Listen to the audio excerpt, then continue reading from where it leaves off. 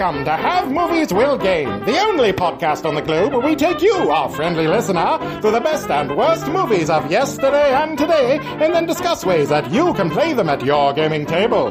But the fun doesn't stop there, no siree. Every few episodes, our intrepid hosts Matthew, Dusty, and Nathaniel will ask you, the listener, to vote on which movie they will play as an RPG, recorded in video and in glorious black and white, and brought to you through the electronic wonder of the internet. Now, let's start the show! The club does have the best, those moments where everyone's having a conversation, and then suddenly everybody's conversations pause at that exact moment. Yeah, the music changes over. And that one person still saying that hasn't something. been there before. Yeah. That is my favorite moments at the club. And that's why I never sit on fire hydrants. Really, buddy? Really? Fuck, we're here for a movie, right? Yeah, we are here for a movie. We're here for a fucking really good movie, actually. I have to agree. This was an amazing movie. Was this your first time seeing this? This was. I had seen the second. I'm just going to say what it is. John Wick. Yes, John Wick. Guys, I hated not having this movie in my life. It was amazing. Is this the first time you saw it? I saw it a couple weeks ago. Okay, It was the all right. first time. Yeah. Okay. Yeah. Wow. I'm surprised you guys have never seen this movie. This is a fucking amazing movie. You know my thoughts on Keanu. Yeah, I know your thoughts on Keanu. He is not of the hatred of he who shall not be named. But I've always thought of him as an unconvincing actor. I can see that. I agree with that. Especially whenever he opened his mouth. I can see that.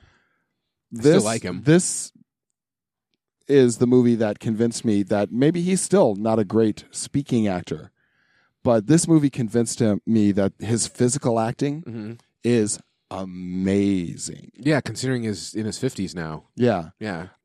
What he did with his wounded, he can convey things with his posture and his body language and his struggles to get back onto his feet that are just incredible. Yeah, this movie. Oh, there's so much going on in this movie all at once that I just love, and yeah, You did good, Keanu.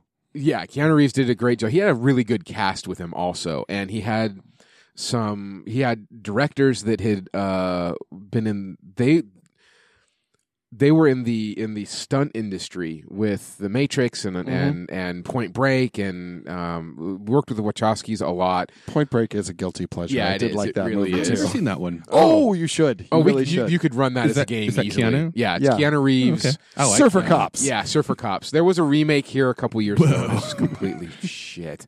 And it had I've had the time of my life. Fucking Roadhouse, Dirty Dancing. Patrick Swayze in it also. You know, I like how you started with completely Time of Your side Life. tangent. I have this guy online in my circles, and I don't personally know him, but he's big in the online Google Plus gaming circles. And his name is Bill Logan. And every time I see his name, Ted Theodore Logan? my brain says his name is Bill S. Preston Esquire Ted Theodore Logan. That's what my brain sees every As it time should. I see that. As it should. Thanks, Bill. You know, there's That's not Preston Esquire. Ted Theodore Logan. Wild Stallions. Oh yeah. I'd like to say that my suspicion of Keanu wasn't just from that movie. Everyone starts in a dumb movie. That's not his fault. Yeah. But it was some of the other ones he did where he does brooding well. Oh yeah, he does brooding a lot. He has that he long does brooding a aquiline lot face. better than David Boreanaz from Angel, in my opinion. Okay, I'm going to take your word on that. Okay. But it was just like when he tried to do Shakespeare with fucking the god of Shakespeare on Kenneth Branagh. Yeah. Yeah. And, like opposite Emma Thompson. I liked that version. Not as much as I liked. No, it was a great version. I'm just saying he was very wooden. He was that was a very he actually got his Esquire in that. I think he doused himself in Viagra. He was stiff that whole fucking movie. I think he just totally swam through the river. It's like you have your chance to do a serious movie with serious players, right? Yeah. That's supposed to be your breakout shining moment where you see, look, I can do other things. I'm not just fucking excellent adventure. And he was just excellent adventure. And that's where I kind of got that this is who you are. That happened to Jim Carrey in a good way. I think, what was Truman Show when Ed Harris? I hated that movie. Well, that's fine. I loved the Truman Show, but I liked the Truman Show. I did too, think- because I'm borderline paranoid to begin with. So everyone is in fact watching you. Yeah. Wow. I don't think I've ever talked to anyone else who has felt that way about that movie. Oh, yeah. Of It's a like great having movie. a feeling of like, is this am I really watching this movie, or is everybody watching me watch this movie? But anyway, Jesus. I thought he did a good job I did as too. a serious actor. Yeah, that was especially his in- breakout. And then he went to Eternal Sunshine. Yeah. that was an amazing Yeah. movie. So he proved Like Robin that he Williams could do more than did the comedy. same thing. Dead Poets. I mean, there was Yeah. One of my top 10 favorite movies of all time. there's and I never felt that Keanu did that until I saw this, This is and then I was like, oh, that's what everyone sees in you. he has he can emote a lot. Physically, he can. Yes. Physically. I mean, his, like you said, his posture when he's damaged. Well, like when he's leaning up against a wall and he's struggling to his feet and his leg is cocked in this hugely uncomfortable thing, and he's like stumbling and he's on the side of his foot, stumbling, not dragging his feet, stumbling like you'd see most actors do, convincingly. But he was actually putting himself in physical positions of an enormous amount of pain and discomfort to bring it off physically. And I respect the hell out of that. Yeah. He did a great job in this movie. And one of the things that I've really like about the movie, just with his character, Yeah. and it just kind of harkens back to you saying that he can't really act very well. And I think he can, personally. But the character, where the character has come from, what the character has been through, and where he's going, there's not a lot of dialogue. And I think that works exceptionally well for agreed. Keanu Reeves, Agreed. but also works amazingly well for the movie in general. I want to make a weird parallel here. This movie felt to me, what is this, 3 years ago, 4 years ago it came out? 2014, yeah. 14. Okay. That if you were in high school right now when that movie came out in 2014, this movie may have meant or inspired you in a way or just felt like what The Crow felt like to me in high school. Yeah. No, Because I there's- see that parallel. There's something about a revenge story with an implacable hero. Or at least, I don't want to say hero, maybe protagonist. What do you mean by implacable? Give me more about that. Meaning that he will not be stopped. He just goes. Okay. I mean, they had completely different attitudes. Oh, yeah, and I agree. But I see the parallel of the revenge story parallel. There's something admirable about someone who just sets out to do it, yeah. And will not be stopped no matter the odds. Who was really capable. Yeah. Yeah. Well, yeah, Oh, look at right. his That's back background. to your thing. You like capable I people like doing capable people things. Doing Yeah. capable things. I didn't feel that he was super heroic. I felt that he was really skilled. Yeah. And he was clearly in his years. Yeah. He was an aged assassin, not Yeah. like ancient like some of the other people they were encountering, but he was clearly had been doing this for a long time. And I do like the procedural slow reveal of more facts about his background as people start talking about him. God, I'm and somebody's gonna like, murder "Oh this." wait, you shot who? Who?" Yeah. like I'm going to bungle this, but there's an old saying that says experience and treachery beats youth and energy every So time. youth and speed, I'm butchering Yeah, that. But my older, dad I've got used more to say, insurance or my, something my like dad that. used Yeah. to say it all the time. age and experience beats whatever. But this was very much a case of whatever I just said that I butchered. Yeah, Let's throw that one on the cutting room floor and move on. I liked him being capable. I Yeah. liked that No, I he agree. was like really good at what he was doing. Like, but he wasn't flawless, but he was really close. Yeah. Really close. I like. There's a lot movie wise, story wise that I like about this. Mhm. There's a lot technical side of this movie that I fucking adore. Oh, yeah. I didn't have anything. Foley, sound design, cinematography, spot on. Well, there are little nods if you really if you really pay attention. Uh-huh. You see that that this is not in our world. This is a completely fictional world. This is not the world that you and I know. I mean, Is it? It's not like Earth 2 or Earth 3, Right. but it's very much everything is, even down to the camera shots, it's graphic novel. It might as well be a comic book. It is. Yeah. Yeah. I mean, from the camera angles to how things are Maybe set that's up. why I liked it so much. To the very wide shots of like him in the kitchen sitting on the floor, that very wide shot, the shots of seeing what he's doing day to day through the windows, like you're just an observer to that world. Those are the little things that I didn't even really think like. about that. I just thought that I liked it. It felt a lot like either Queen and Country or 100 Bullets, or those high action Right. bullet. What I've always called a bullet drama. Okay. Right. Yeah. And the cast is great too. I Yeah. mean, the entire cast is really good. But the color palettes I also loved in this movie, and I've seen this movie so many times. You start to really there's and I know I'm getting ahead of myself. There's the scene in the club where he where The O Club? the Red Circle Club where he goes on that killing spree. Oh, was it the Red Circle? Yeah, I thought it was for orgasm because they're all like But if you notice, if you watch it enough, or if you're really astute at noticing things right off the bat, every person that he shoots in that club is a fucking red shirt. Literally, they have a red shirt on.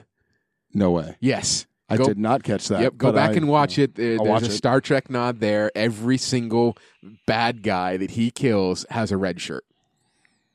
I thought it was kind of neat. That is pretty cool. Yeah.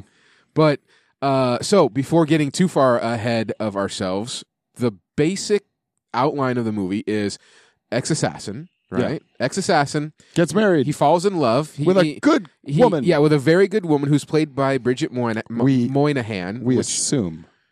he brings out the better part of him.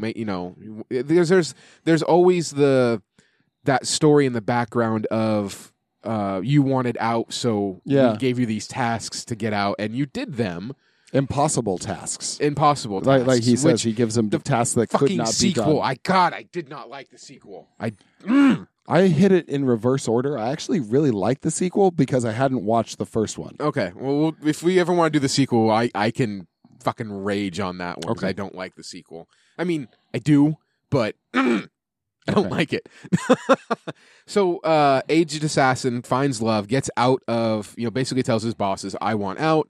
Here are these tasks. If you do them, fine, you can get out. And he gets out, and he falls in love. The movie never really says what happens, but I mean, I'm assuming she gets cancer of some kind. It looked like that, or some sort of just what are they? I've been reading Victorian naval fiction. It's not a aneurysm. Okay, yeah, it looked like because she did wrong just with collapse. Her head. Yeah. Embolism? Maybe? Embolism. Yeah, that's what I'm okay, looking yeah, for. okay, because she just collapsed. One of those medical words. They were at the waterfront. She collapses, and I like just the little snippets. The director, the westerns that Clint Eastwood did were really good at just giving you a little. The Sergio Leone hint. ones? Yeah, and Kurosawa also. Giving you little hints of this is what's been going on. The less is more was really played in this. And there was this one beautiful shot of him in her room as he's saying goodbye and kissing her on the forehead. And you are a detached observer because you're outside of the room looking through the glass. And there's a lot of that, and I liked it. So, and then she gives him sends him help to grieve. Here's a dog, and then the dog gets killed, brutally killed after he didn't want to give up his Mustang. Fucking the blood stain is the dog crawls to him. I Always know, like, right?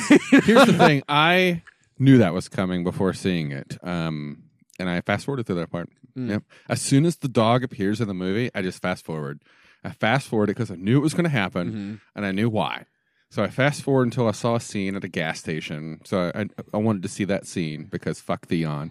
And then I fast forward ahead until after the fight. No, just after the revelation of the dog's death because I didn't want to see it. Right. Yeah.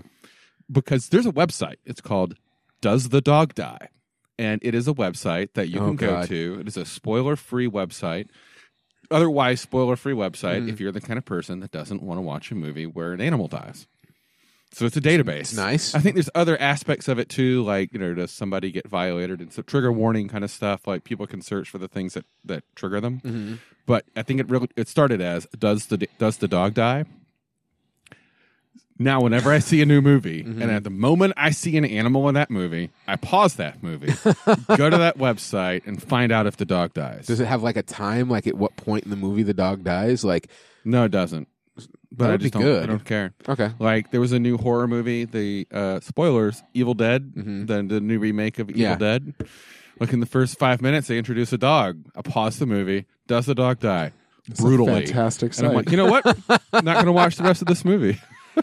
so there are also a lot of little nods. If you noticed, so John Wick is cool because he is an older assassin and he's done his life. And one of the things that I really liked about just the storytelling for the movie was you don't see this very wealthy assassin. I mean, look at the house. And he made all this money from making role playing games, right? Exactly. Yeah. God damn that guy. It took me a second. Sorry. Okay, sorry. There's no, a it role took playing me a game second. designer named John Wick. Yeah, I know. When he's really good friends with a buddy of mine. Anyway, his house. Yeah, so you don't see him out and about on the town, like living up this expensive life. You see shots of John Wick walking through his house, getting coffee and in pajamas, and It's an incredibly it's very cold house too. mundane. It's like, I have succeeded. I need this to show that I've succeeded. I'm not enjoying this. I just have it. Yeah. Well, I think he and his wife enjoyed it until she died, and then it became very cold.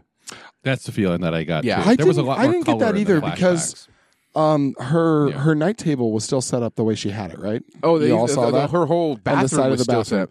Yeah. But I don't think it was enjoyable because the whole house just seemed cold and Spartan. Now he left her stuff alone, which leads me to assume that whatever she put in that house would still be up as well. She probably decorated it. Yeah, but it was still How recent empty. was her death? It was very recent. We don't know. No, we don't. The only thing, well, kind of, because she dies, and then She sends a puppy. two scenes later, they're having a wake at the house. Mm-hmm. That's what the party was. And then at the end of that same night, the puppy is delivered. Like a week then? So I think Maybe she's a been dead for week. Yeah, maybe a week. she's been gone a week. Yeah. Yeah. The original cut of the movie was over 2.5 hours, and there was a lot more background setup. Yeah. When I watched it, before we even started this, I watched it, and I was reading about some of these scenes to the point that I kind of want to get the DVD just so I can watch the extended scenes. Yeah. I don't think they're on there. What? Yeah, I think would be a director's cut, and I don't think it's out. That's disappointing. I know. I want more of this, Yeah, it was a very interesting and everyone world. has told me the second movie was terrible. So I'm like, It wasn't. It just it It was. it felt like a fucking Vampire the Masquerade movie. I thought it was good. There are parts that I are thought good. it's Like, the only go thing. into Elysium, and The only thing that made fucking- this movie better than the first one was he talks too much. no, not really. No, in the second one he does. No, not really. Yeah, he does. well, we're not talking about the second one. We're here to talk No, I'm about just John going Wick. to say the only thing that made it different was he didn't have an emotional connection with anything. The dog was called Dog, and it was the same The dog. dog he was the pulls best. up. The dog was the best part of the whole movie, in but my opinion. this, Does the dog live in the Yes. second Yes. movie? Yeah. Oh, I yeah. might go watch that. but that was the only difference is he didn't have an emotional connection. He was just wronged, which Yeah. I like. I would love a series of over the top, bloody killing spree movies. Well, you know about what? a man. You know what? You're going to get your wish because they're doing another movie, Excellent, and they're doing a TV series, and they're doing a comic series. excellent. So you get I'm all glad the it found blood success. you want. Because I believe people that do damage your property should be killed. Did you see the spoof sort of spin-off Keanu? No. There's a movie with Key and Peele called Keanu, where a gangster steals their cat. Oh, I heard about this. It is a little I kid. heard about this. It's basically a comedic kind of spoof, Yeah, right. Off on of this, yeah. A scary movie-esque Yeah. kind of thing. Yeah. All right, so we've already said we have Keanu Reeves, who plays the title character of John Wick. Mhm. Alignment. Lawful Lawful neutral. evil. I would say lawful neutral. Nah, evil. Why evil? Because he didn't vet the henchman that he slaughtered by the bushel. those have moms and parents and puppies and kittens and cats. And... That's tough. Yeah. Now, if he had just gone after the three, that would have been one thing. They were wearing but red, he did cause so a lot free, of free game. he did cause a lot of chaos. So what about chaotic evil? No, definitely No, not chaotic. No, he followed a He code. followed a fucking, yeah. Okay. He was going exactly by the code he lived under. The big brains on you guys. So I will actually say that he is aberrant from the Palladium. No, I think, we're doing D&D. D&D. You know what? No, I'm going to read this real quick. I've been wanting to read this for a long time. So here, I'm going to read this aloud. Aberrant. The cliche that there is no honor among thieves is false when dealing with the aberrant character. They are driven to attain goals through force, power, and intimidation, yet they stand apart from the norm with personal code of ethics. They will always keep their word of honor. They will lie and cheat those not worthy of respect, may or may not kill an unarmed foe. Not kill, but may harm or kidnap an innocent, particularly a child. Never kills for pleasure, does not resort to inhumane treatment of prisoners, but torture, although distasteful, is a necessary means of extracting information. Never tortures for pleasure, may or may not help someone in need, works with others to attain goals, respects honor and self-discipline, and never betrays a friend. Don't read my alignment out loud over the internet. So I'm going to set his alignment as Matthew. So then we go into Michael Nyquist. I think that's how you pronounce his last name. He is actually Finnish. I'm sorry. What was your take, Dusty? You didn't offer one. I honestly would. You guys are gonna like shout no. You're completely wrong. I think he was just true neutral. I was thinking that too, but the code of ethics, the code, kind of led me towards law. Again, this is a fictional world. Yeah. Completely fictional world. Yeah, the world that he is part of has its own codes. Yeah, So- and he did not break it even when they were in the fucking, what is it called? The hotel. The Continental. Yes. Yeah. That's what led me to law, was because he respected the Continental's code, even though it stayed outside of what he wanted. Yeah. So, Michael Nyquist, who I believe is Finnish, playing a Russian, and there are some areas of the movie where he took a lot of Russian classes so he could speak Russian, but in some of them he meshed his native language into Russian, which was kind of interesting.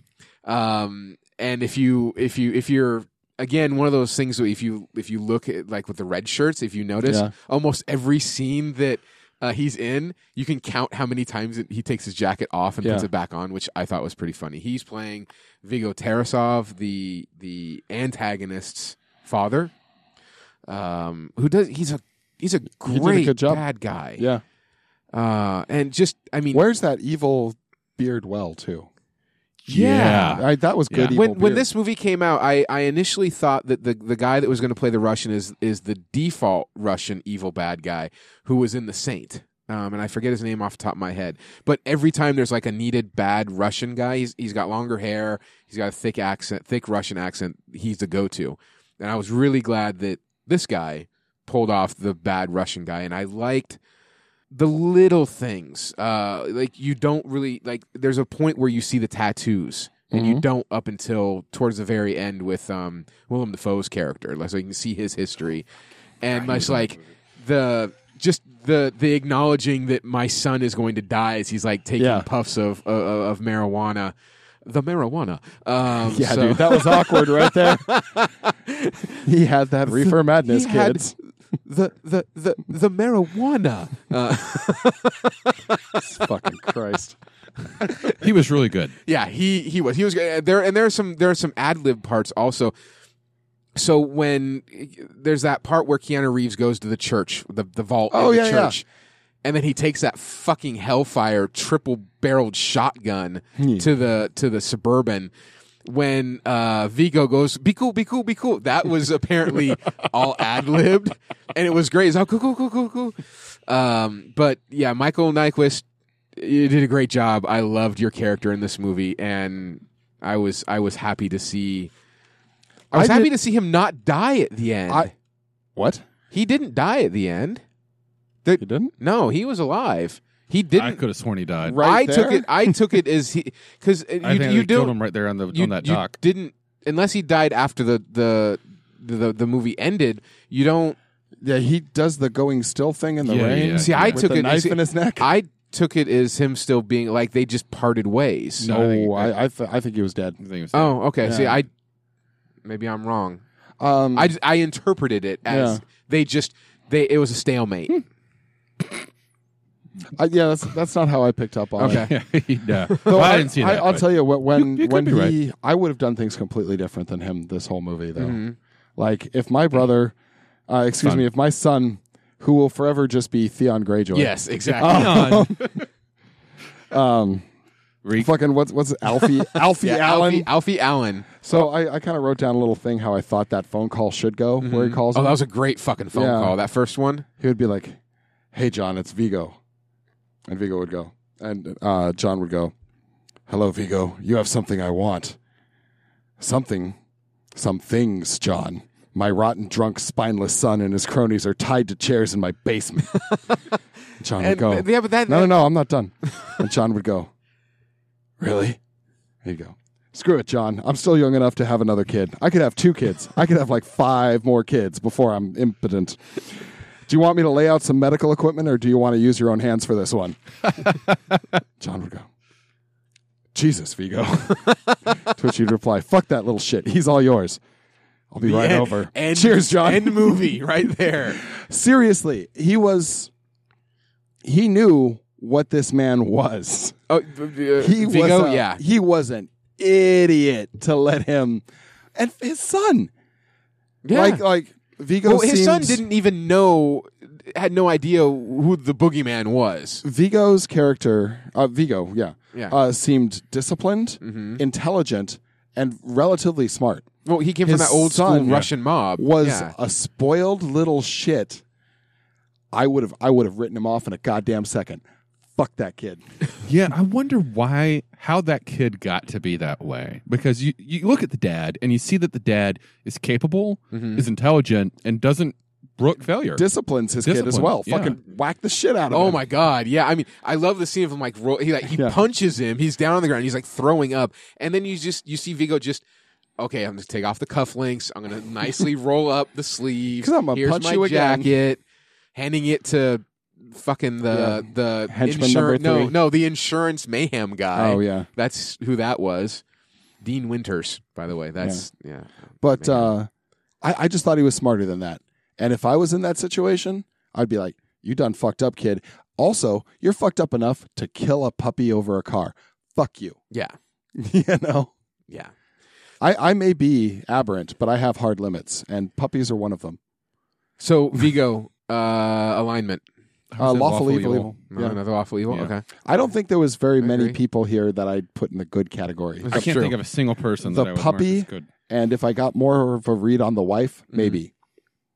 The wife was good. Yeah, There's everyone no else. doubt about that. The wife was good. Everyone else is neutral and down. and I think John had made a transition into the light because of nah. the wife, I but don't it was think so. always there. I mean, there's that great shot of when everything has gone, when he's like, "Okay, I'm bringing Wick back." And he takes And he's in the shower. Yeah. No, not even then. When he's just in the shower, before as he's getting ready, and you see the tattoos on his back, and it's like there's that switch of he's gone from being John to just being Wick. The boogeyman. Honestly, I don't think he changed. I think evil people can love. I think evil people can have skills. I think he was trying to change. Yeah, it doesn't make him good, though. Okay. Fucking Hitler was a painter, man. I mean, that There's doesn't make him a Godwin good right person. there. We brought Godwin in tonight. Oh, right. No, I wasn't comparing him to Hitler. That's not Godwin's law. Yeah, I'm no. just saying that there I get are you. no one-dimensional characters. Okay. I mean, he can be bad and still be admirable. Okay. So you're saying Go ahead. I'm I'm not going to go there. I'm sticking with everything I've ever said. No, I'm not going to go there. I No. like No, I was me some about to villain. say something bad. Then we have Alfie Allen, who plays Theon Greyjoy in Game of Thrones. I'm glad you led with that because sometimes you say like these really obscure movies where they Yeah, start I'm going to out- stop doing that. I'm not really doing the bullet point things All right, anymore. that's cool. So Alfie Allen, in my opinion, is not enough of an actor to carry his name and everyone know, like Keanu Reeves. And you don't have to have a laundry list of movies that Keanu Reeves has done. If you know who he is. Yeah, Michael Nyquist. Okay, maybe. Alfie Allen. You need to who again? Exactly. Theon. Theon. Yeah, Theon, who's playing Eosif, Vigo's son. The whiniest little fucking whelp I've ever seen in a movie. I hope he doesn't get typecast because that's all I've seen him do. The two things I've seen him do brat is of a kid. Yeah. Chaotic evil. Yeah, agreed. Yeah, that's I'll what agree with that. I liked his introduction of I'm trying to be a thug. Coming up to the car with the hood and the jacket and the cigarette. He's holding. It's not how you would normally smoke a cigarette. It's holding some weird fucking. I see a lot of Russians smoke cigarettes. It's the Slavic gangster way. Yeah. Okay, thank you. Well, it's an internet meme. There's a number of Slavic gangster that. memes online. Yeah. There's nothing against Russians. That's how I always. Yeah. I don't really know if it's true or not. I just do see the meme online. I have family that live in a Russian community, and that's how I always see them smoking cigarettes. With that overhanded? Yeah, with that overhanded, or it's like held underhand, like you're trying to pinch something underneath your fucking taint. The taint smoke. Well, some people like that cock smoked, Oh, bravo. That was nice. That was good. I'm bringing it back. I didn't really. I connected. I wanted him dead for the first 60 seconds. Yeah, I he did opens not his connect with that character on an emotional level. I know, maybe not supposed to. Yeah, you're supposed to wish him dead. But I was like, he's a vehicle for vengeance. Dead now, I'm like, I'm glad you pushed. Aside from killing the dog, I'm glad you fucking pushed him. Now, yes. What? So I know I did say in a previous episode that I prefer my villains to have layers and to have intentions, to be able so I can dig into them and kind of see their side of the thing. There was no layers here. His whole existence was really to give story to the father.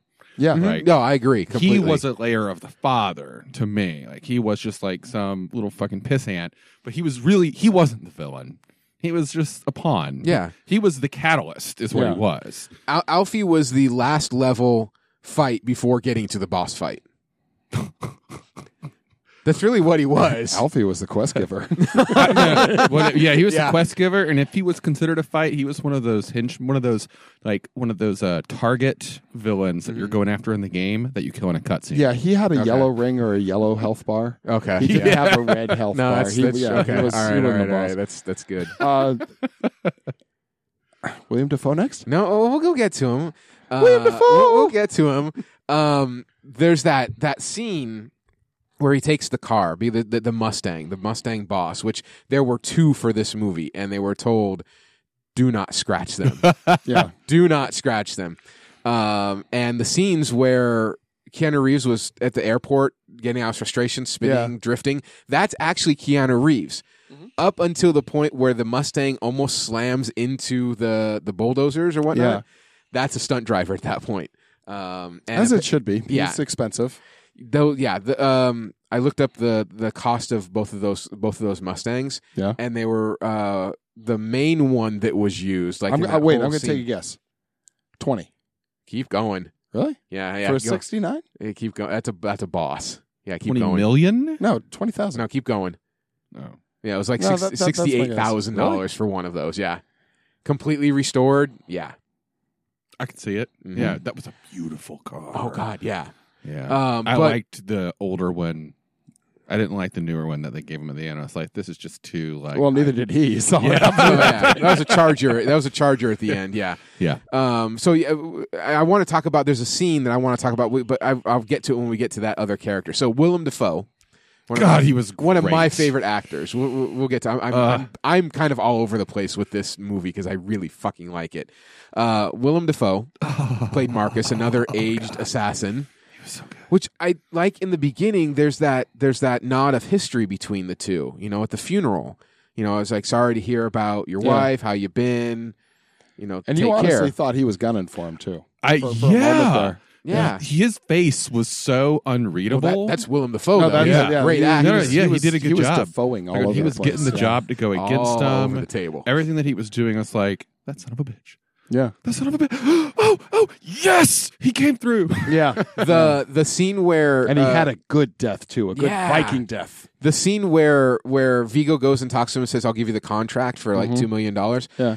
The behind the scenes thing on that was really cool because the directors went to him and said, "What do you see for this character?" And Willem Dafoe said, "Well, he's older, and I'm still doing my own personal yoga and fitness." He's like, I see this character juicing. And the directors were like, "Oh, all right." Juicing is in the juice. Yes, not the juice. Yeah. Not shooting. Yeah. Fucking carrot juice. I like the whole byplay of that where he goes and he sniffs it and then he just puts it down on the table. Another interesting thing with that, if you noticed, some of the transitions in this movie were really good and the cut scenes were good. So there was the loud engine noise, and then that led into the juicer machine, which was great. And there's little things, technical things like that I loved. But yeah, Marcus, I don't know, his alignment. Lawful neutral. Yeah, I know it's in the neutral realm. I'd agree with that. I mean, his character, he is a mysterious character. There wasn't a lot of him, but Everyone his else character was had a gunning lot for of him. weight.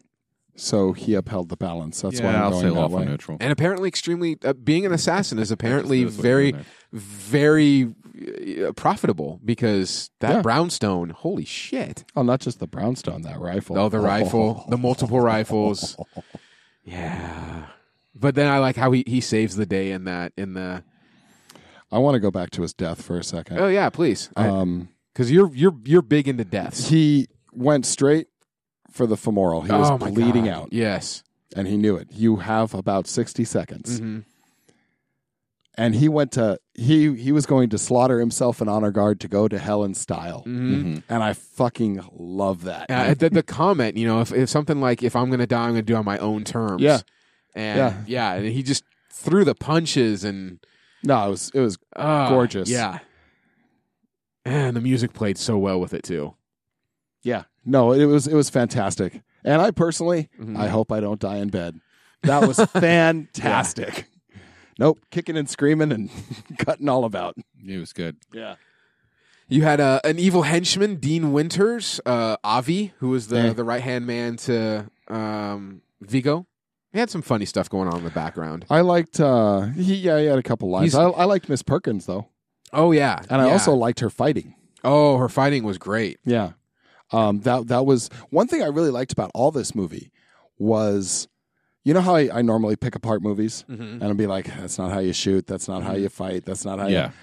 This was like 89% correct, which is amazing for a movie. Well, there was the directors wanted it to be as real. So, I mean, the real part, I agree with you. Also, I very much agree with you because the directors wanted it. I will sit and watch a movie with guns, okay? And I don't know anything really about guns except you pull the fucking trigger, bang, projectile. I know a bit. Yeah. I know you do.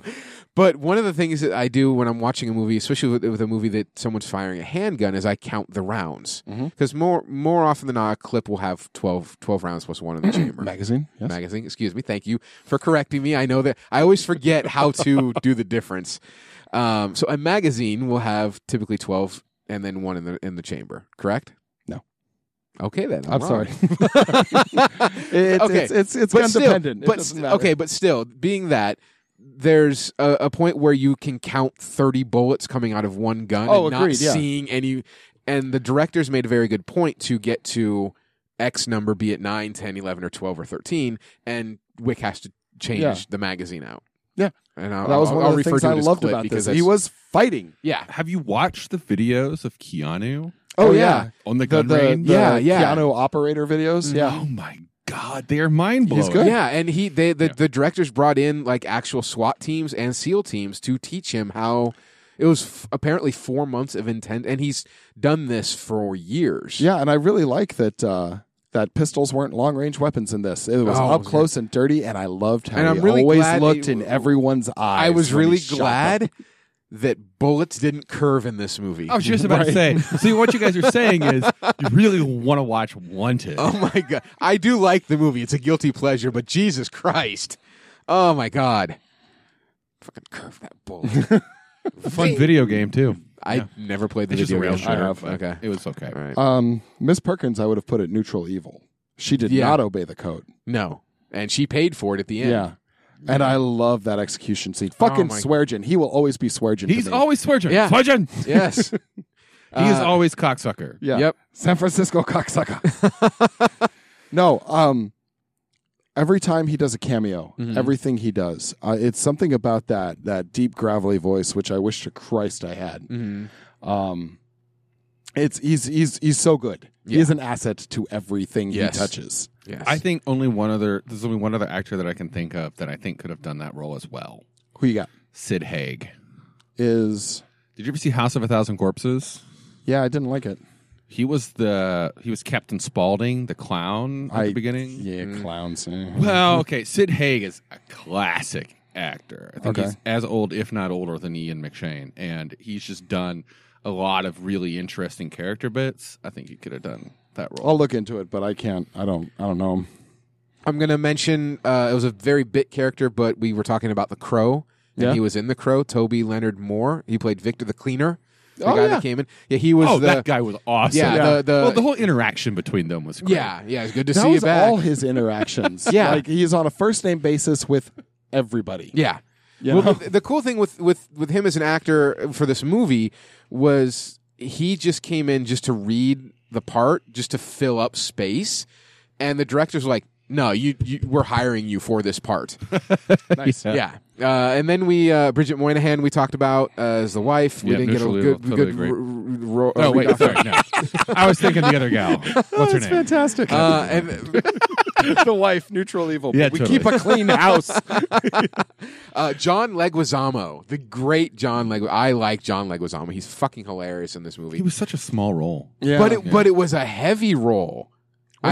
I think it was. The I chop mean, shop guy. the chop shot guy Aurelio. I mean, the car comes in and you can see on his face he immediately knows what these guys like- did. Like, I'm not Yeah. touching that for any. and I love and- John Leguizamo. Oh yeah, personally. and then Alfie's, everything he does. Theon is like, hey, we own he tries you. to threaten him and whatnot. He tries, Yeah. and then he just fucking sucker punches him, and it's great. Yeah. And You feel so good. I like Yeah. that. I like that too. You struck my son. Yeah, I did. And But this is why. what I liked about it is the editing on this whole scene that was going on, because you can see that obviously both scenes were filmed separately. They were supposed to be. This was going to run with Keanu Reeves getting getting there in the bus and then having his conversation, and then prior to that, it was going to be the conversation with Theon. But then they intersected everything He takes to the keep fucking bus. to keep the tension going. It's the tension is always mounting in this movie, Yeah. and that's one of the many things that I love about the movie. But the conversation that you just hearken to about with Theon's dad Vigo, and Aurelio is like, I heard you hit my son. Yeah, I did. He stole John Wick's car. Oh, And it's the first laugh in the whole movie. It's, oh. Click. And you're going through this. It's like there's no laughter. No, there is another laughter point prior to that I'd like to circle back to. It's when everybody comes to John Wick's house to kill him, and the cop shows up. Oh yeah, that was great. yeah. You working? You working? Just dealing with some things. Have a good. He takes his hand off the gun. Yeah. Have a good night. See ya, Jimmy. See ya. First name basis with everyone. He knows everyone. Yeah. But the whole scene with the chop shop with Aurelio, there's also so much going on in the background that I like, because you have this world, this whole assassin world that. Yeah. In what world did the cop not? I mean, Well- even a paid up cop. No, but you have this whole assassin world that lives in this old school honor system and does things, and this was With the good coins. thing. This was the good thing about the sequel, about I love the how the Krugerrands, whole yeah. the old school stuff. But this whole world that is so rooted in this old time honor, and then the car, and then the cars. You see a Ferrari, you see an older Porsche. You see it's this great juxtaposition of old versus new. Yeah. And then also with the color palettes that go on, and I can just geek out about this for so long, but we only have a limited amount of time. I really like this. I really like this pushing. movie. Yeah. And we haven't even gotten through the whole cast yet. Well, and then Ian McShane. Yeah, we already talked about him. A lawful neutral. Yeah. Yeah. All right. Well, Straight lawful neutral. Because he's not on the side of good or evil.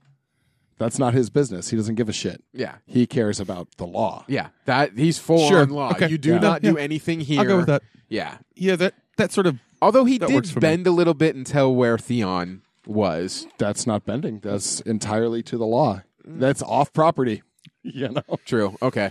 And then Lance Reddick, who played the Loved hotel him. manager. And you get to see more of him in the second, Yes, which you is do. something I really like. He was another character that came in just to read to Yeah. fill up space. And they're like, nope, you have the part. Don't worry about it. Yeah, Yours. I love that actor. Me too. Everything that I've seen him in. And apparently he went to the directors and said, I want to have an African accent. And they're like, sure, roll with it and we'll see how it sounds. And he came with this, African accent, and it was perfect for the character. Yeah. His voice to me is the same kind of really that the voice affects me in the same way as Robert Stack. Oh, yeah. Unsolved Thinking, Mysteries. Yeah. They have he It's has the that timbre same of it, timbre yeah. and Yeah, that same that way cadence, that he yeah. talks. Like him when he was in The Wire and in Fringe, both of just that way he pulls his fist up and like, he is always playing like an official of some Yeah, kind. yeah. Because he does it so well. I could see him playing president in something. Oh, yeah, I agree. Yeah. Yeah. When I first saw this movie, I actually saw him behind the counter, and I'm like, okay, there's the boss of the boss of the I thought boss. that too, yeah. Just out in the open, like I figured I had the exact same train of thought. I was like, oh, that's how that place works. Yeah. But I also loved the camera shot of when John Wick came in and the down on the desk and the you put the coin out and then there wasn't a lot of pause between the hand going out and then the other hand coming and taking it. It was just like, Yeah. and I thought it was a nice little camera shot. I tip everybody. That's my philosophy. What was that actual location? Do you know? It's in New York City, just off of. So it's an actual yeah, hotel? it is an actual hotel, Okay. but the interior was different. Gotcha. But yeah, that's a great hotel. I'm going to do him lawful neutral as well. Yeah, I think he would be totally Lawful neutral. Yeah, totally. Like neutral. I said, the puppy may have been good. that's all the I puppy got. was good. Yeah, the puppy I'm was still good. thinking Wick's lawful neutral personally, but Yeah? I can also see the case for lawful evil. He fit lawful neutral for me personally, but yeah, I think this was a lot of lawful neutral. That was one of the Like- things I liked about Yeah. this movie was that there was no Dudley Do Right, big chin, golden, fair-haired boy in this. This was dirty. This was expedient, and it was honorable. Yeah. And I loved it. I've talked a lot about what I like about this movie. What do you like about it, Matthew? I loved the fighting. Oh, the I loved fighting how was- accurate it was. Oh God, I loved how realistic it was. I liked how it combined many different disciplines. Someone's a great shooter. Mm-hmm. Someone's a great wrestler. They were using a lot of militant wrestling moves in this. Fuck, man. I mean, if I was going D&D, John Wick would have been a rogue with a heavy skill tree in shooting and wrestling. Yeah. I mean, it was... I'll definitely. Yeah. I mean, and that's what it was. The close quarters was brutal. It was Mm-hmm. accurate to say, like, some of the knife fighting disciplines, some of the control disciplines, some of the pressure points, some of the arm locks. Oh, and the Yeah. Foley for that. oh my God, yeah. There was so much.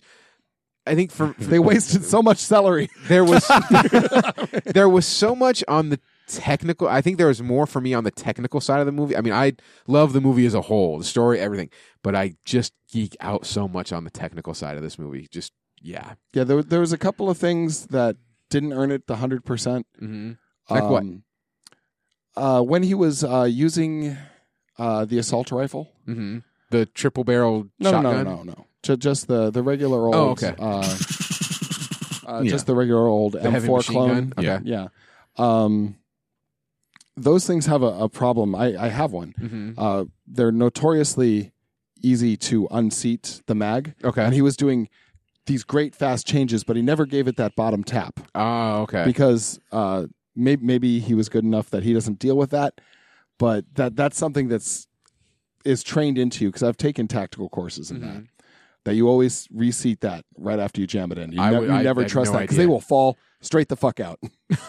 Okay. Yeah. I really liked the contrast between the clearly beautiful gunplay of this and the fucking terrible gunplay of the very first movie we ever watched as a group, Suicide Squad. Oh, yeah.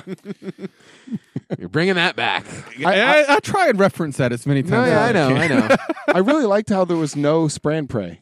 Everyone was going for shots. Oh yeah. Everyone. It was all focused. Yeah. Everything was focused. Yeah. Nobody really fired from the hip. There were a couple of In the club. reactions. A couple in the club. That's within 5 feet. Okay. That's totally legit because you can get that. But if he's across the room, you don't go cack, cack, cack, or brrr from the hip. Yeah. You aim and you fire, and it's close. It's never, this beautiful stretch of shooting pose that a lot of actors seem to think it is. It's hunched over, small target, crouched. It was great. Minimize recoil. Yeah. I think more stunt coordinators, because these two guys, the two directors, were stunt coordinators for the Wachowski movies, for The Matrix, for Point Break, for a lot of movies. They've always had their not just hands; they've been fully immersed in stunt coordination. More stunt coordinators need to be directors because agreed. Because you see the things if you're that- doing an action film, Yeah. fuck yeah, they do. Yes, so more stunt coordinators, please do action movies and be realistic because they took And if the you time. can't make them listen to you, Yeah, they took the time to be like, this is how this is going to work. This is how this fight is going to work out. This is how it's going to look. This is how the camera angles.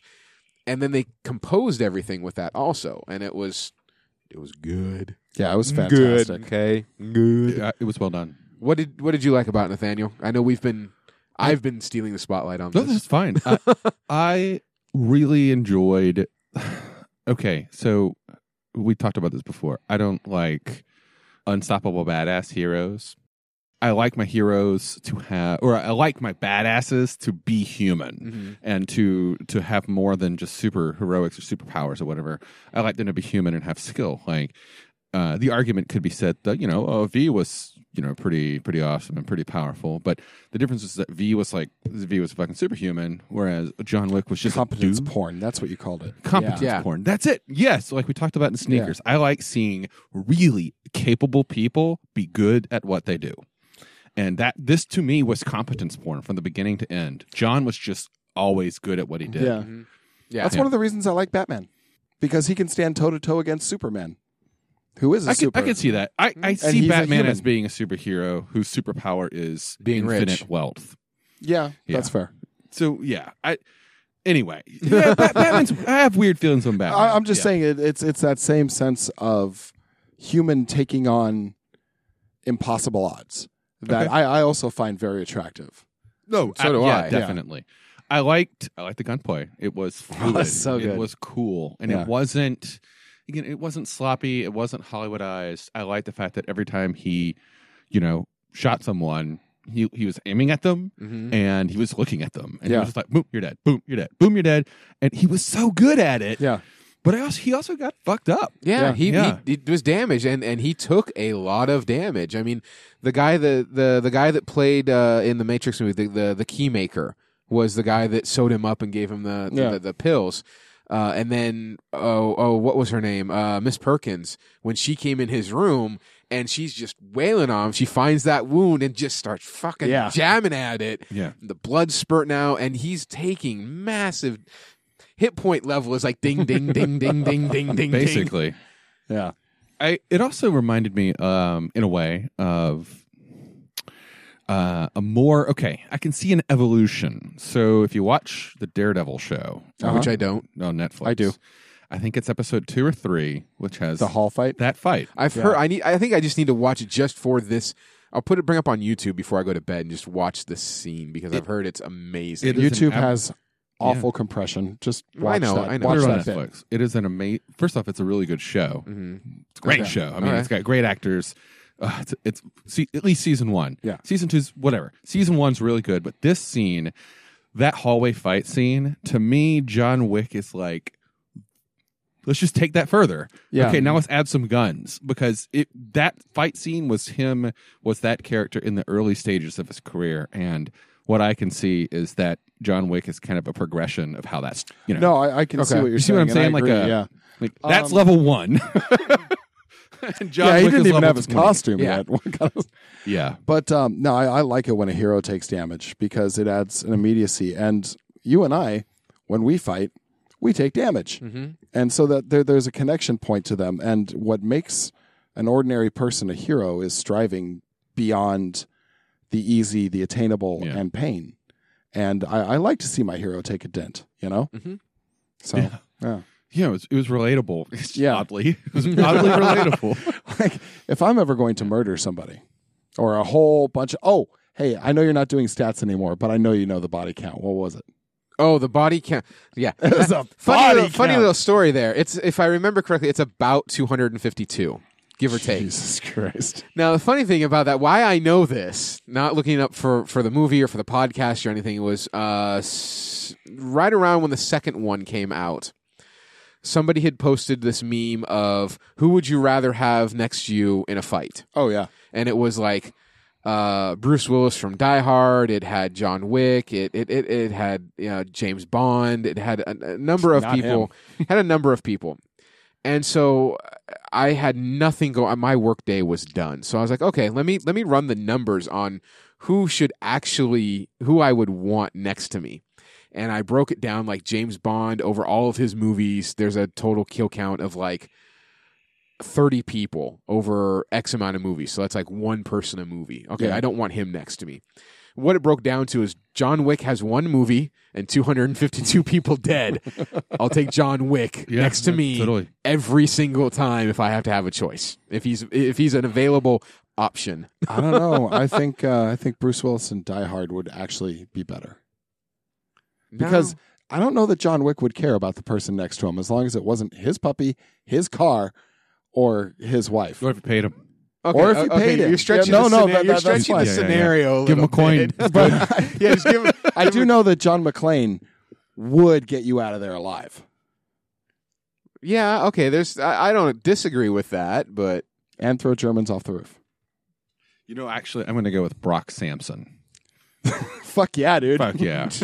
Brock that's Sampson. Venom, right? That's No. from the Venture Brothers. Yeah, Oh, that's- okay. I don't That mullet watch. wearing- I'll take Brock I don't Sampson watch over that. John Wick. I Oh. don't watch that. You see, that's Who would more win?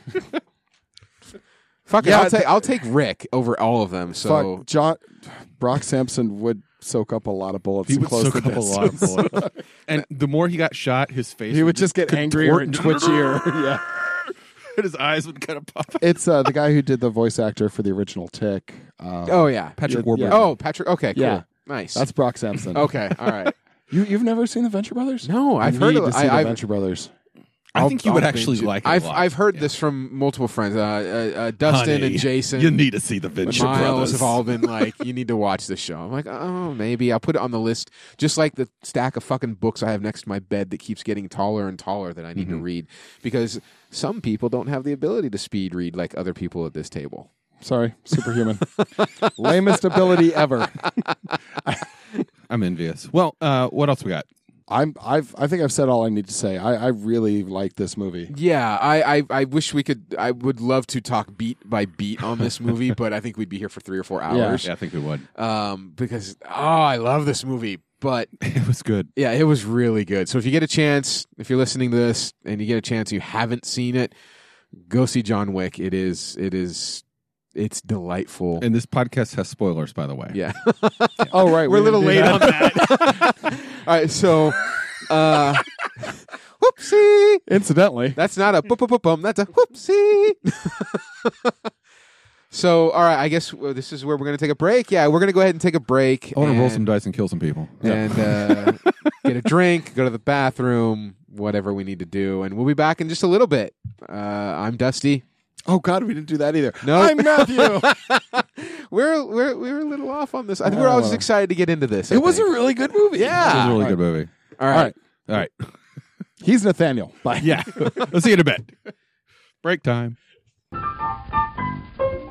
Hi, everyone. This is your favorite host, Matthew. This week's episode is brought to you by Guardian Games, who we are proud to have as our sponsor. Guardian Games is Portland's largest gaming store. They have almost every game you can think of, be it role-playing, board game, card games, miniature games, even video games. They also have a ton of gaming-related material and some pretty neat swag. I mean, the D20 fuzzy dice that go in your mirror, that's good stuff. If you're 21, you can have a drink in the back at the Critical Sip. Booze makes gaming better. Always has, always will. There's free games back there. You'll love it.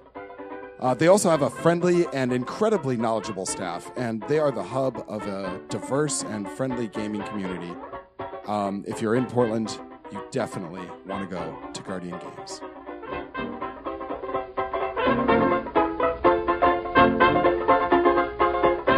Aside from that, let's... We are back That from was our kind of an break. evil laugh there. That was. I can do much eviler, but so can I've been I. talking, and I think that's how you should enter that. we are back from our break. Evil Dr. Girlfriend. The evil doctor misses the monarch. You do that disturbingly well. Thank you. That was a Halloween costume one year, and it was amazing. Which was version did amazing. he go through? Oh, Jackie O. You did I think I've seen photos of you on like Yeah, your old, on your old live journal. Yeah. I cannot even bother trying to pull off the Dr. Mrs. the Monarch. Couldn't do that. No, I just don't have the curves for it. You do. But we are back from our break, and now we're going to talk about some game shit. So, guns. Yeah, guns. Lots like and me lots some and guns. lots and lots and lots of guns. Yeah. If you're going to play a game inspired by John Wick, you need some guns. Gun porn, gun. That kind of harkens back to like the aficionado. scene in The Matrix where they're in the Matrix, like, what do you need? We need guns. And that like warehouse just appears, and it's like, okay, yeah, that'll do. Yeah, you can probably think of John Wick as Neo's little VR extravaganza. While no one's looking, he's like, I'm going to go play with those guns in the Yeah, Matrix. it's his video game. Have either of you read? I know it's a little side tangent off the game, but have either of you read that the theory that John Wick is actually one of the Neos that just didn't do well, and he's just running in another Matrix simulation? I like that. No, I Oh actually yeah, it's like great. that There's a quite a whole bit. bunch of like It's like theories you're not out the there. chosen one, but you're really, really good. Yeah, so there's a whole bunch of like Matrix John Wick theories out on the web that they're really interesting to read. Some of them are shit, but there are a few that are like, oh wow, I can really see that happening. Yeah. So That- if you get that a could be- chance, go out and Google it. They're fun. They're good reads. That could be an interesting background lead in if you want to connect things. Yeah. I think in order to do a game based on this movie, you need to really focus on gunplay. Like Yeah. you, Heavy combat system. heavy combat system.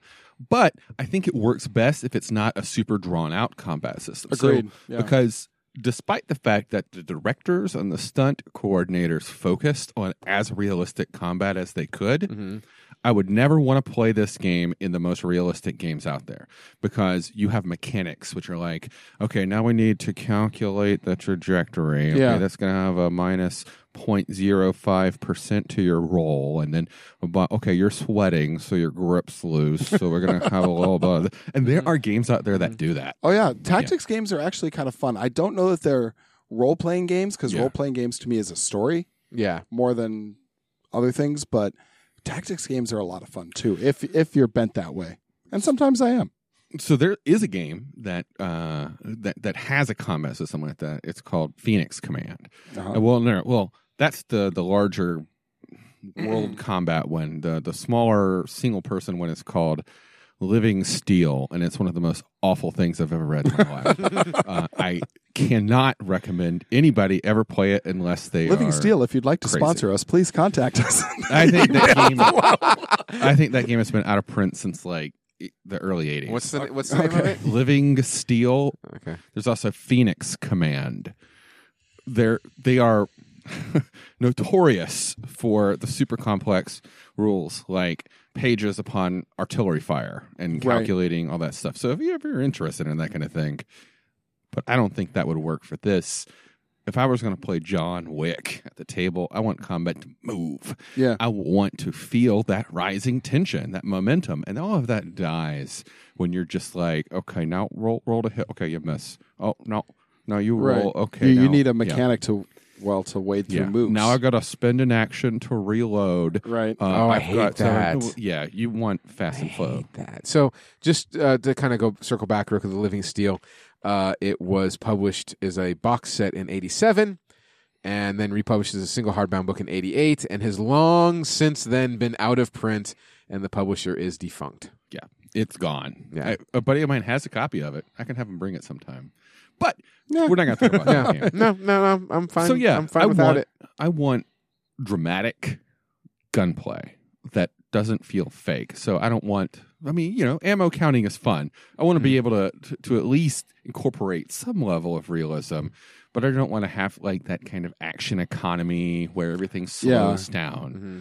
This is your move action. This is your action. This is your free action. Yeah. D&D would not work. Yeah. No. So I had initially thought, you could do D20 Modern. Which is what I would go with because that's what I'm familiar with. I don't think guns are good in D20 Modern. I think guns in D20. Your gun does 2d6 damage. No, your fucking gun just killed that dude. Yeah. I don't think D20 Modern would actually work for it because of its firearms rules are pretty crappy. Mm-hmm. They're not really that much different than crossbow rules or bow rules from standard D&D. That was where it got a lot of flack. But Matthew, I think you got something. Oh yeah, I have a little story hook for this. Now, this is should be taken into consideration that in most movies, there's some people alive at the end. Yeah. There's something you can work with, unless you're Cabin in the Woods. Yeah. Now, in John Wick, all you have left standing is John Wick, which would be fine if you want to play him, but if you want to play with your friends, that'll be hard. That's better served as a video game. But you've also got Swedgen. Yeah. All that's left is the Continental, which in itself is a fascinating place. Oh my God, yes, it is. You're talking a big, opulently appointed hotel run by and for giving all the services for assassins. They have their own hierarchy, they have their own services, they have their own lines of supply. They live in a world which I think it's safe to assume that the cops are for normal people and not assassins, judging by the one interplay with law enforcement. Yeah, I gathered that as much as well. Like, they are above. Yeah, for whatever reason, the assassin world does not connect to the police world that you, me, and the guy who bakes your bread live in. That's considered the norm. But what if that was to change? And that's all I can really bring for this. So here's what I got. You'd be playing the cleanup crew. You saw the cleanup crew for the Continental, or as I like to call it, the Continental Cleanup Crew, the Triple C or CCC. You are tasked with the elimination of those who break the rules and traditions of that establishment. So you get to have a party. We saw a 4-person party at the end take out, what was her name, Mrs. Perkins? Yeah, Miss Perkins. Yeah. That's who you'd be playing. You would be the enforcers of the rules of that hotel/underworld, which I think extends far beyond that hotel. And they're above the assassins. Yes, because the assassins need them to live in the world. They are a necessary part of their universe. Inviolate. No one breaks that. Okay. So you're there with your party and you're drinking in the bar after successfully killing whoever, and a contractor, an assassin, goes rogue in the bar, starts shooting. The people on stage die. The bartender takes one, maybe a waiter, maybe another assassin. And as this is a room filled with assassins, response is pretty immediate. You all turn, you see him, and you begin to open fire. At that time, shots begin ringing in through the windshield, sniper fire. Everyone, you should play that scene out immediately, too. In media res. Just kick the game off right there. That would be great, yeah. Everyone takes cover. The rogue contractor makes his escape. Now, this is obviously, your initial thing is that this is, as he opens fire, he's just gone rogue. He's drunk. He's forgotten the rules. Okay. But as the sniper fire begins to rain down, you realize that this is something just a little more. This is a setup. This is something. Now, a good DM would throw something out about a false flag at this point, something about maybe a new organization is looking to discredit the Continental, maybe looking to pick up their business. If people aren't safe in the Continental, if it's no longer sacred ground, then why would people go there? Why would they use its services? It's just like everything else. There's going to be a series of these types of strikes. People shot going in. The doctor who services them killed. Just a harassing fire, basically. The Continental is coming under siege, and no one can figure out quite why. Is it a rival organization moving in? That's what the players have to figure out. As it turns out, behind the scenes, you as a DM would realize that the police have a new chief who is looking to clean up the city. He's done with crooked police, mayors, and city officials. You have a hero in town. He's using his SWAT forces to put pressure on the Continental and make its patrons feel unsafe. He's hitting them in the security that they offer. He's not directly going after the assassins. He's going after their home, their safety net, their hunting ground, their supply line. Mm-hmm. During one of these attacks or efforts, the player party should discover or manage to make their way to one of the snipers. And they find out that they are, in fact, SWAT. Now, they can follow this trail up all the way to the chief of police. Mm-hmm. This isn't just a random cop or group of cops thinking it. This is actually the city striking back at the lawless elements within it. So, as an evil-aligned party, or at the very best neutral, you have to go and kill this shining hero who is trying to bring justice and order to the streets. And that's my hook. I like that. It sounds like a really fun game. Yeah, that does. Wow. Yeah. Plus, it's just fun to play evil sometimes. Yeah, it can be. So the problem with playing evil is oftentimes it's the people that want to play evil that you got to watch out for. Yeah. Mm-hmm.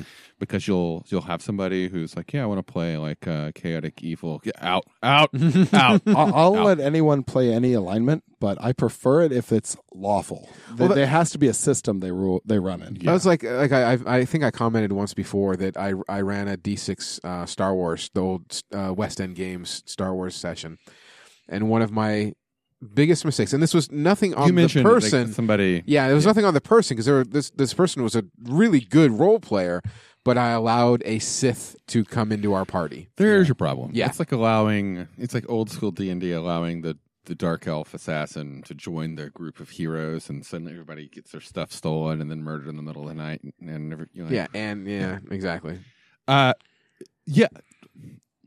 Morally gray games are a lot of fun. Yeah. I think, again, to do something like that, you need to sit down with a group before you even start playing and make sure that everybody's on the same page. You have to make them understand the world, too. Yeah. And make them also understand the code of honor. Mm-hmm. Like, okay, we are the bad guys, essentially, but we're the protagonists. Yeah. However, we're gonna lay some rules here. We're not gonna murder children. We're not going to engage in any kind of intensely morally reprehensible actions. Mm-hmm. We're just gonna murder some cops. Yeah, why not? Yeah, sure. Go ahead. Like you do.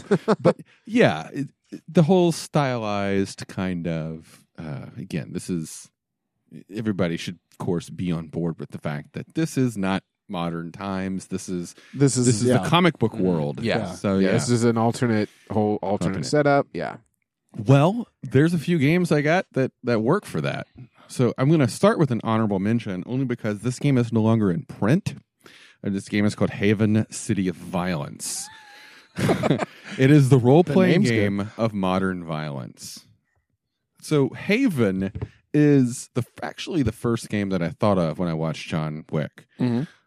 I'm not going to go into it too deeply, but it is inspired by things such as Frank Miller's Sin City, John Woo's Hard Boiled, and James O'Barr's The Crow. It is a question. What the tagline? My nipples are hard. I want to say a little bit more than the nipple. The tagline is: it's not a question of good versus evil in this game. It's a question of evil versus evil. Make all the right choices, and you can become a king in Haven. So it's a cool game. I love the 90s tastic kind of art, but it has 90s tastic fonts. Yeah. It is really, it's a dark game of the criminal underworld. Okay. What I like is that it has a completely different combat system for hand-to-hand versus Oh, guns. that's interesting. It even goes into it. It's like, how is a gunfight like a knife fight? It's not. So we have a completely different rule system. Excellent. So the image here, he doesn't have him hammering it up like you made comment. He just has it sliding in. Yeah. So there's actually, it opens up with a completely wordless. Oh, Yeah, I that's like what I was that. starting to look at. This whole Because the artwork looked great. is some aspects of it, but the whole opening intro comic tells a story of assassins trying to kill each other with no words. Except I like that, one at yeah. the end. Blam. Yeah.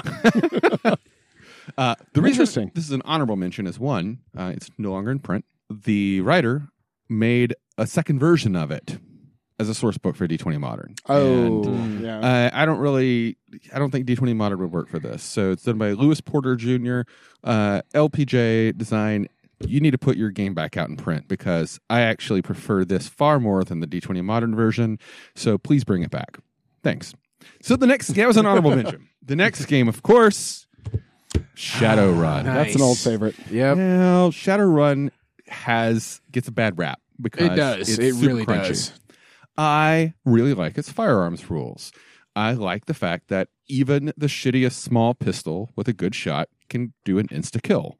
Like, if you're good at what you do, you can use the shittiest weapon and still murder people. Yeah, because guns are lethal. Guns are lethal, and especially in this system. I like its system of wounds. What I don't like is everything else Yeah. of the mechanics. No, I agree. It bogs down. So if we're just doing guns, I think it could work. I have a longtime buddy in Phoenix, who's also another writer, and he's run a Shadowrun game. I think for the there it last 20 years. I think he's been running the same campaign. I have this one. Yeah, I have that one too, tucked away. Just I as have a that on book. my shelf too. And What they're looking at is the inside. This book, sorry, Dusty. It's okay. This book is the 20th anniversary edition, and it's 4th edition. However, the inside cover shows the original cover from Yeah. the first edition splicing book. in. Yeah. Yeah, that's a good. The scantily clad. Sorry to steal it from you. The scantily clad woman with magic. Oh, yeah, abilities. she was like way cool Yeah. when I and first then met the her. splicer, and then the 80s hair and makeup. Oh, Yeah. Yeah, Shadowrun brings can back so many typically be run memories. in what's one of two modes that people generally classify the way to play the game. Either black trench coat or pink mohawk. Yeah. So you could play it. I think this would be black trench coat. Yeah. isn't this the version where has the long story in the beginning about the elves and everything returning and magic returning and to run side by side? Shadowrun's. That's what Shadowrun. Yeah, is. I know, that's but the it just had a really long 15, 20 page Yeah, intro. that's an old friend, Yep, and there I'm it glad is. it got a mention because that Yeah. flashed in my mind too. But the elves, the orcs, You would have to cut all of that out. I'm just talking about using The mechanics. the core template of Shadowrun is you are a group of criminals doing crime for money. Yeah. And you have a lot of sweet gear. Yeah. So Shadowrun is a gear porn kind of game. Like a lot of the game is about customizing your gear, making money to customize your gear even more. So if all you did was focus on the group template and the guns and cut out the world. cut out the world, you could use the core Shadowrun mechanics to pull that off. Cool. I interrupted your story. You had a friend.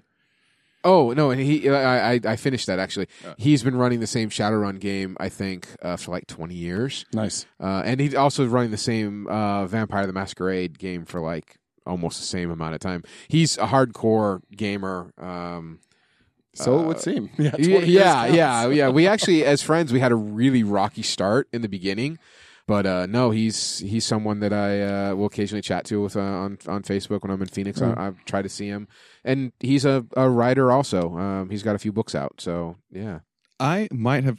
I can swear I've told this story before, but I ran Shadowrun. It's the game I ran the longest. You did. In my but teen that's, years. That's a good story. yeah. And I once had upwards of 20 players in it. Oh, it's too many. Because I just couldn't turn people away. Yeah. And I was a teenager. I was new to jamming. I was like, yes, I am cool now because everybody wants to play in my game. Yes, you can come play in my game, and became a LARP. Yeah. Yeah. Well, we started like cutting out rules, and we put dice, 6-sided dice, in those gumball machine poppers. Mm-hmm. Oh yeah. You know, little plastic dome with a thing on the pop. Well, we just put dice, and we would LARP, and we'd shake it, and that was our action. Huh. Yeah, it was pretty cool. Anyway, again, a lot of work has to be done to make Shadowrun do this, but I think if you take the core system, Shadowrun could pull it off. I've played some sweet Gun-Fu games in Shadowrun. But the game that I want to talk about is basically John Wick, the game. Now, this game came out, I think, in 2011, and I have a fun intro to this.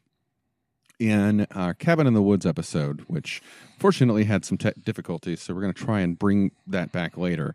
One of the games that we talked about is a game that my first published game called Cannibal Contagion. Mm-hmm.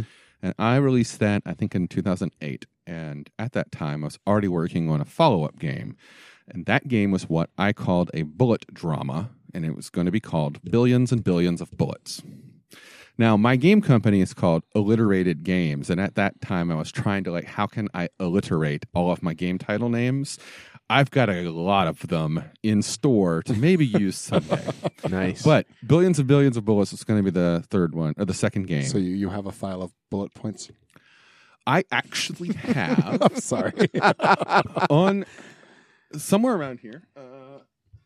I used to be really close with it. I have an ammo case full of bullet shells because I've seen it. Yeah. I don't even say. So I went to the Aloha Army surplus store and bought one of those thin green ammo cases full of 200 bullet shells because the game was going to use a series of tokens that you represent how many shots you have. And I had an interesting system of using, so I'm probably never going to do this, so if you're listening, feel free to use this mechanic, where I was using the Trivial Pursuit cheese wedges as your life counter. Huh. I can see that. It was fun. It was a neat mechanic. It worked well in playtest, and then I lost track of it. The game that I'm talking... what happened was...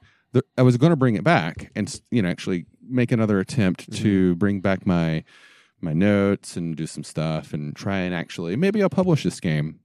And then I read this game that I'm about to talk about, and this is basically the exact same game that I was already putting together. It doesn't have the cheese wedge or anything, right? But it even has a lot of mechanics very similar to Cannibal Contagion, to the point that transitioning from one to the other could be a smooth experience. And this game is called Hollow Point.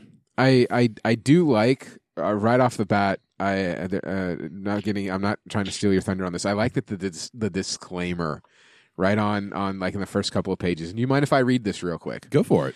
Disclaimer: this is a game that deals with torture, execution, terrorism, and other illegal and immoral activities.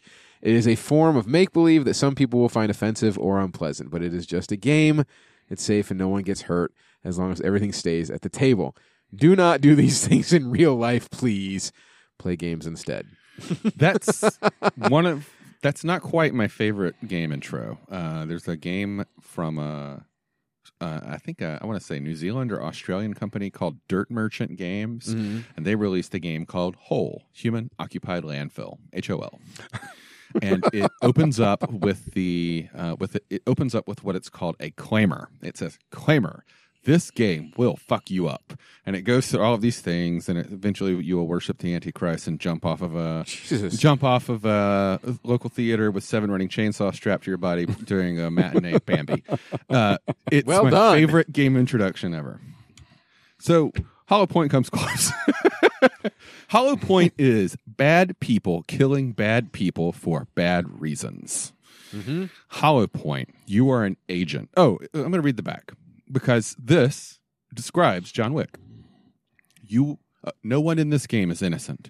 You're an agent. No one ever messes with you because you are that far above the common herd of men that sleepwalk through their lives. You get things done, and that usually means blood or pain. Or, when you're feeling generous, death. Inspired by every ultra-violent action movie you've ever seen, Hollow Point is about being that good at something that bad. Make no mistake, you will be a very, very bad person. So this game is designed by Brad Murray and C.W. Marshall, and it bills itself as a role-playing game. It is in some ways. It is in many ways. It has many elements, but this comes from a style of game design that is more story game. It's very procedural flow to it. Mm-hmm. It's done in a number, it's a scene structure that builds tension as you play. Your characters are all kind of like the movie. Yeah.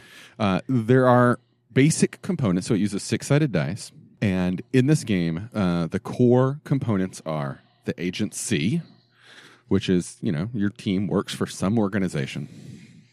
The mission, so you're being sent to do a number of missions, probably 1 or 2 during a game session, and the agents. These are the 3 core components. 3 is a kind of a recurring number because when you set the game up, you sit down at the table together. What are we going to play? We're going to play a game with a lot of bullets and death. All right, cool. Sweet. Somebody pulls this out, and that's all you come to the table with. Okay. As a group, you put together the agency. You talk about what is the agency? Who are we working for? The first step, you answer some questions. First question, what kind of agency is providing the missions, and what does it protect? This choice is called the charge. The next choice, what does the agency destroy? This choice is the enemy.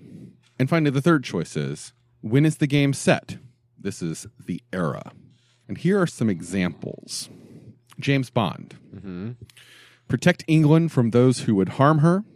Your enemies are supervillains and global terrorist organizations. And the era is a 1950s era. Everyone smokes, dresses well, and the Cold War colors everything. Contrast that with G.I. Joe. Cobra! The charge, defend freedom, democracy, and free market capitalism. Fight Cobra! The enemy, supervillains and organizations intent on evil for no clear purpose other than that they can. Cobra. And finally, the era, near future, no one smokes, even the tough guys are clean, military color rather than civilian. What I think matches most is the one in the middle, and this is based on a comic series called 100 Bullets. The charge, perpetuate the balance of power between the criminal families in the trust. The enemy, interfamily strife in the crime syndicate. Right. The era, late 90s to present day, a more street feel than Bond, a cheap black suit favored over a tux, and crime is the international intrigue. Kind of close. Yeah, it comes really close. Yeah, it does. Your character is a list of stats, or skills, really, that you rank 5, 4, 3, 2, 1, and 0. Okay. And you might have more than 6, but they're standard: cool, kill, terror, things that you might make happen in a game. Yeah. You're not going to have skill barbershop. You're not going to have skill accounting because nobody gives a shit about any of those things when in a bullet drama. Yeah. I'm kind of hogging this moment. Do you have any questions? Yeah. How Does combat work? That's because this is combat. So yeah, it's all combat. This is combat. So combat is done with a series of dice rolls. You each have a pool of 6-sided dice. Okay, so this is also asymmetrical play. You have a game master, or a ref, they call them, and you have the players. And the players are playing agents. But they might not always play the same agents, because agents can come and go. You can die at will. Right. And by choosing to die, you add more dice to the rest of your team's pool, and you bring in a new character, and the cycle rotates through. But the GM has their own dice pool, and those are managed differently.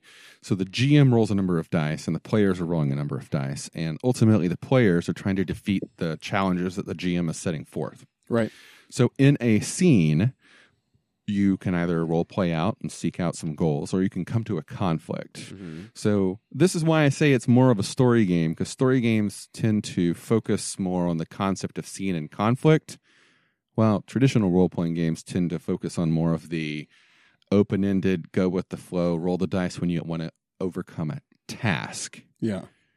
This is definitely more story procedural. So everybody has dice pools, and your dice pools are going to be equal to whatever skill you put forward. And you can't always use the biggest skill because you tag them and you knock them off. Each skill, if I remember correctly, it's that they can't be used in succession. So you can't always hit the big one. And sometimes you won't be in a scene where you can use your your best, your cool. Sometimes you'll have to use your kill, and for some reason you made a character with a 0 kill, and why did you do that in a game about guns? Right. But so what you do is build the dice pools, tag whatever skills you're going to use. You go through some back and forth, add some flavor, add some description, set the scene. Now it's time to roll the dice. Everybody rolls the dice at the same time. And then you separate matched dice. Okay. The game is based on how many sets of dice you can build. And a set is ranked by 2 different numbers. How long the set is, so how many matched dice. Okay. And how high the set is. The die value. All right. So, It's like 4 6s. 4 long, 6 high. Right. Yeah. Okay. So whenever you do something, so what you do then is you arrange them by length, by height and then length. Or maybe it's length and height. And then whoever has like the best on the table gets the first action. Right. And then they target whoever else they want. And they say, okay, I'm going to attack. I'm going to take an action against you. And they describe the action. And then that person takes their lowest or whatever the highest set of their lowest length. Oh, right. So like he had 5 6s. Excuse me, 5 3s. 5 3s. But the other guy had 3 6s. Yes. The guy being attacked had 3 6s. Is it like the number differential there, or so the guy with the 5 3s, I believe, would go first, and then but he's attacking the guy. Let's say the other guy has a set of 3 6s, a set of 3 2s, and a set of 2 1s. Right. Forget the 2 1s. He just has a set of 3 6s and a set of 3 2s. Okay. So the guy attacks him, and then the guy being attacked, would knock a die off of his 3 6s because it's the highest of his lowest run. Okay. So a better example would be if he had 4 3s and then 2 6s, 2 5s, and 2 2s. Okay. So he gets attacked. He knocks one off the 2 6s because it's the highest. And then that's no longer a pair or and greater. It's no longer a pair. So that is out of play. Out of play. Right. Okay. Yeah. I got that. So you essentially are dice whittling each other. Right. But so whenever you go, you take your highest row, and that's your action. You still only knock 1 dice off of another person, but the highest determines initiative, and then you take that out. It's gone. It's done. Okay, so my question, are you attacking the other players this way? You can. Because then we could change everything. Then you just become 3 different names for John Wick. You can. Because that would be fun, too. The book kind of encourages some aspects of that kind of stuff. Your characters aren't always getting along, but you are mostly working together to overcome the enemy. Right. Okay. That's an interesting pool. I've never even heard of anything like that. I like it because it's dice, and I have thousands of them, and I love them. Yeah. I love dice matching. Yeah. I love it. It's so fun. Yeah, that's interesting. I could see that. One thing I really like about this game is, well, first off, it comes with 2 scenarios to play through. One of which is agency working versus like some Russian spies. But the second one, it's called Behold a New Creation. Player characters are angels hunting down the fallen angels and other immortals that were on the wrong side of the war in heaven. All right. It's not Wiccan, but I'm curious. It's just an interesting optional scenario they include in. But then the last few pages of the books are printable handouts. A field guide that you can hand, like a memorandum. Then each one of these is like, here's a guide on how to use personal weapons. Here's a guide on grenades. Here's a guide on shotgun, 2 pages of shotgun data, multiple pages of guns, fighting, knives, pistols, ammunition, submachine gun, first aid. And it's all written as if they are memos to actual agents. Wow. Now, nice. This I like because your cost to get in is only the cost of the book, which is only $20 on because everything else is printed, and you can just hand out the relevant sheets. Yeah, I like that a lot. Yeah. You don't have to have a DMG, a monsters manual, and everyone shows up with a player's guide, and pretty soon you're looking at $1,000 for this game. Oh yeah, that's one of the things I've always disliked about gaming. Yeah, is the cost. enormous outlay. This is meant to be a pickup game. Your character fits on an index card. Right. Like your character is literally a name, a list of like 6 or so skills, and then a list of maybe 5 traits. And traits are one-shot things. They're either a description of yourself or an item that you have that you can sacrifice at any point to get 2 more dice. Okay. Cool. Yeah, you just knock it off. And the characters are meant to be expendable. So in something like John Wick, well, John's not really expendable. He's just going to be around. But if we're going to play in the campaign that Or you he's talked just about, a successful version of this, you know? Someone who got lucky. there are additional layers to it, slightly more advanced play, but that's the basics of the game. Okay. Yeah. I'll play some Hollow Point. Yeah, so would I. Right. All right. All right. Yeah. So John Wick, Hollow Point. John Wick, Hollow Point. There we go. But yeah, anyway, Hollow Point is more of a story game. But again, we're half movies will game, not necessarily a half movies will RPG. We kind of lean towards it, but I really like that it is for everyone at the table. One book does that. one book. Yeah. And then you just grab a photocopier and run it off. Yeah. Or even just print it off. Is it available? It is available in digital format. So too. you can just get the necessary sheets? They might even have the Because I'm dossiers holding my, you can't see this because this is audio, but I have my hand lovingly spread on Shadowrun. But in order to do Shadowrun, everyone shows up with the Shadowrun book, and then there's the various weapon guides. And I mean, I just really like that you could get all your friends playing for $20. And it's not a thick book. It's 108 pages. Yeah. Oh, sorry. Forgot about my alarm. That's very sweet. I forgot about my At alarm. least it wasn't Siri this time. Forgot about my alarm. 108 pages. It is a fast-moving game that focuses entirely on what it is to be an assassin. Yeah, because I can't think of anything that would kill John Wick faster than You don't do anything that doesn't 3 involve hours being an assassin. for combat. There's no context here, but I like this. I just flipped to this one page, effects. When you get hit in Hollow Point, you take effects from the damage. If you can't stop a hit from a kill roll, you are shot, blah, blah, blah, blah, blah, blah, blah. But here are some things that happen. Like if you kill, first shot or cut, second, bleeding out. Terror, first, hesitant, second, babbling. Take, first, missing something, second, emptied out. If other skills are in play, other effects need to be determined, like seduce. First, you're charmed. Second, you're fucked.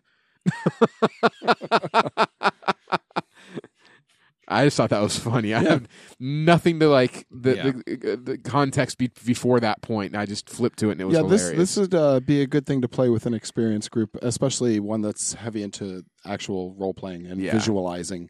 I think this could also be played with complete noobs. Yeah? I think this will, in fact, Seems like it. I think these kind of games I actually find are easier to play with people who aren't expecting Shadowrun. Right. Like if you go to a convention or you go to a party, this is meant to be like picked up and played. They're like, hey, let's play a game. You're like, okay, I got a thing for you. Have you ever played any of these games? No. Great. Yeah. That means you're not going to come with preconceptions. You're just going to kind of go with the flow and it'll be easier to teach. Cool. I know that when I was first introduced to story games, I fought against it because it was so different than the D&D that I had been playing for so long. Yeah. And I wanted so badly to hate it and to hate the guy that introduced me for ruining my game night. And now I thank him profusely. You know who you are. Thank you. All right, cheers. Well done. So what do we have coming up?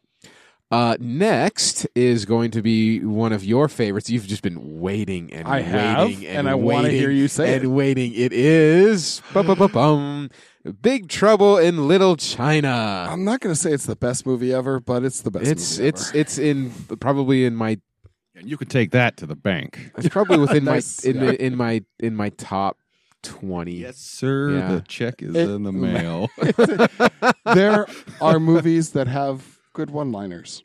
And this probably has fucked them up too. all the good one-liners you will ever need. I have a story during this when we do this one next time. I have a story. I was over at a bunch Save of it. friends' house. I know I'm not going to go into it, but we were watching it and they're like, "Oh God, that's Dusty," and I was like, "What?" So I will go into that next time. So yes, so we had John Wick for the evening, followed by Hollow Point with a runner-up of Shadowrun and an honorable mention of Haven, City of Violence, which sounds like it'd be a cool movie, actually. Yeah. Yeah. Yeah. But, he just sold They it off made it. after the first Yeah. one. Yeah. He just dialed it in. The scene was nice, but I couldn't get behind the protagonists. You see what I did there? Yeah, All right. I saw. All right. On Thanks that for note- listening, everyone. I was Matthew, And I'm Dusty. And I'm Nathaniel. and we'll see you next week. Thanks for listening. Or in 2 weeks. We'll see you when we see you.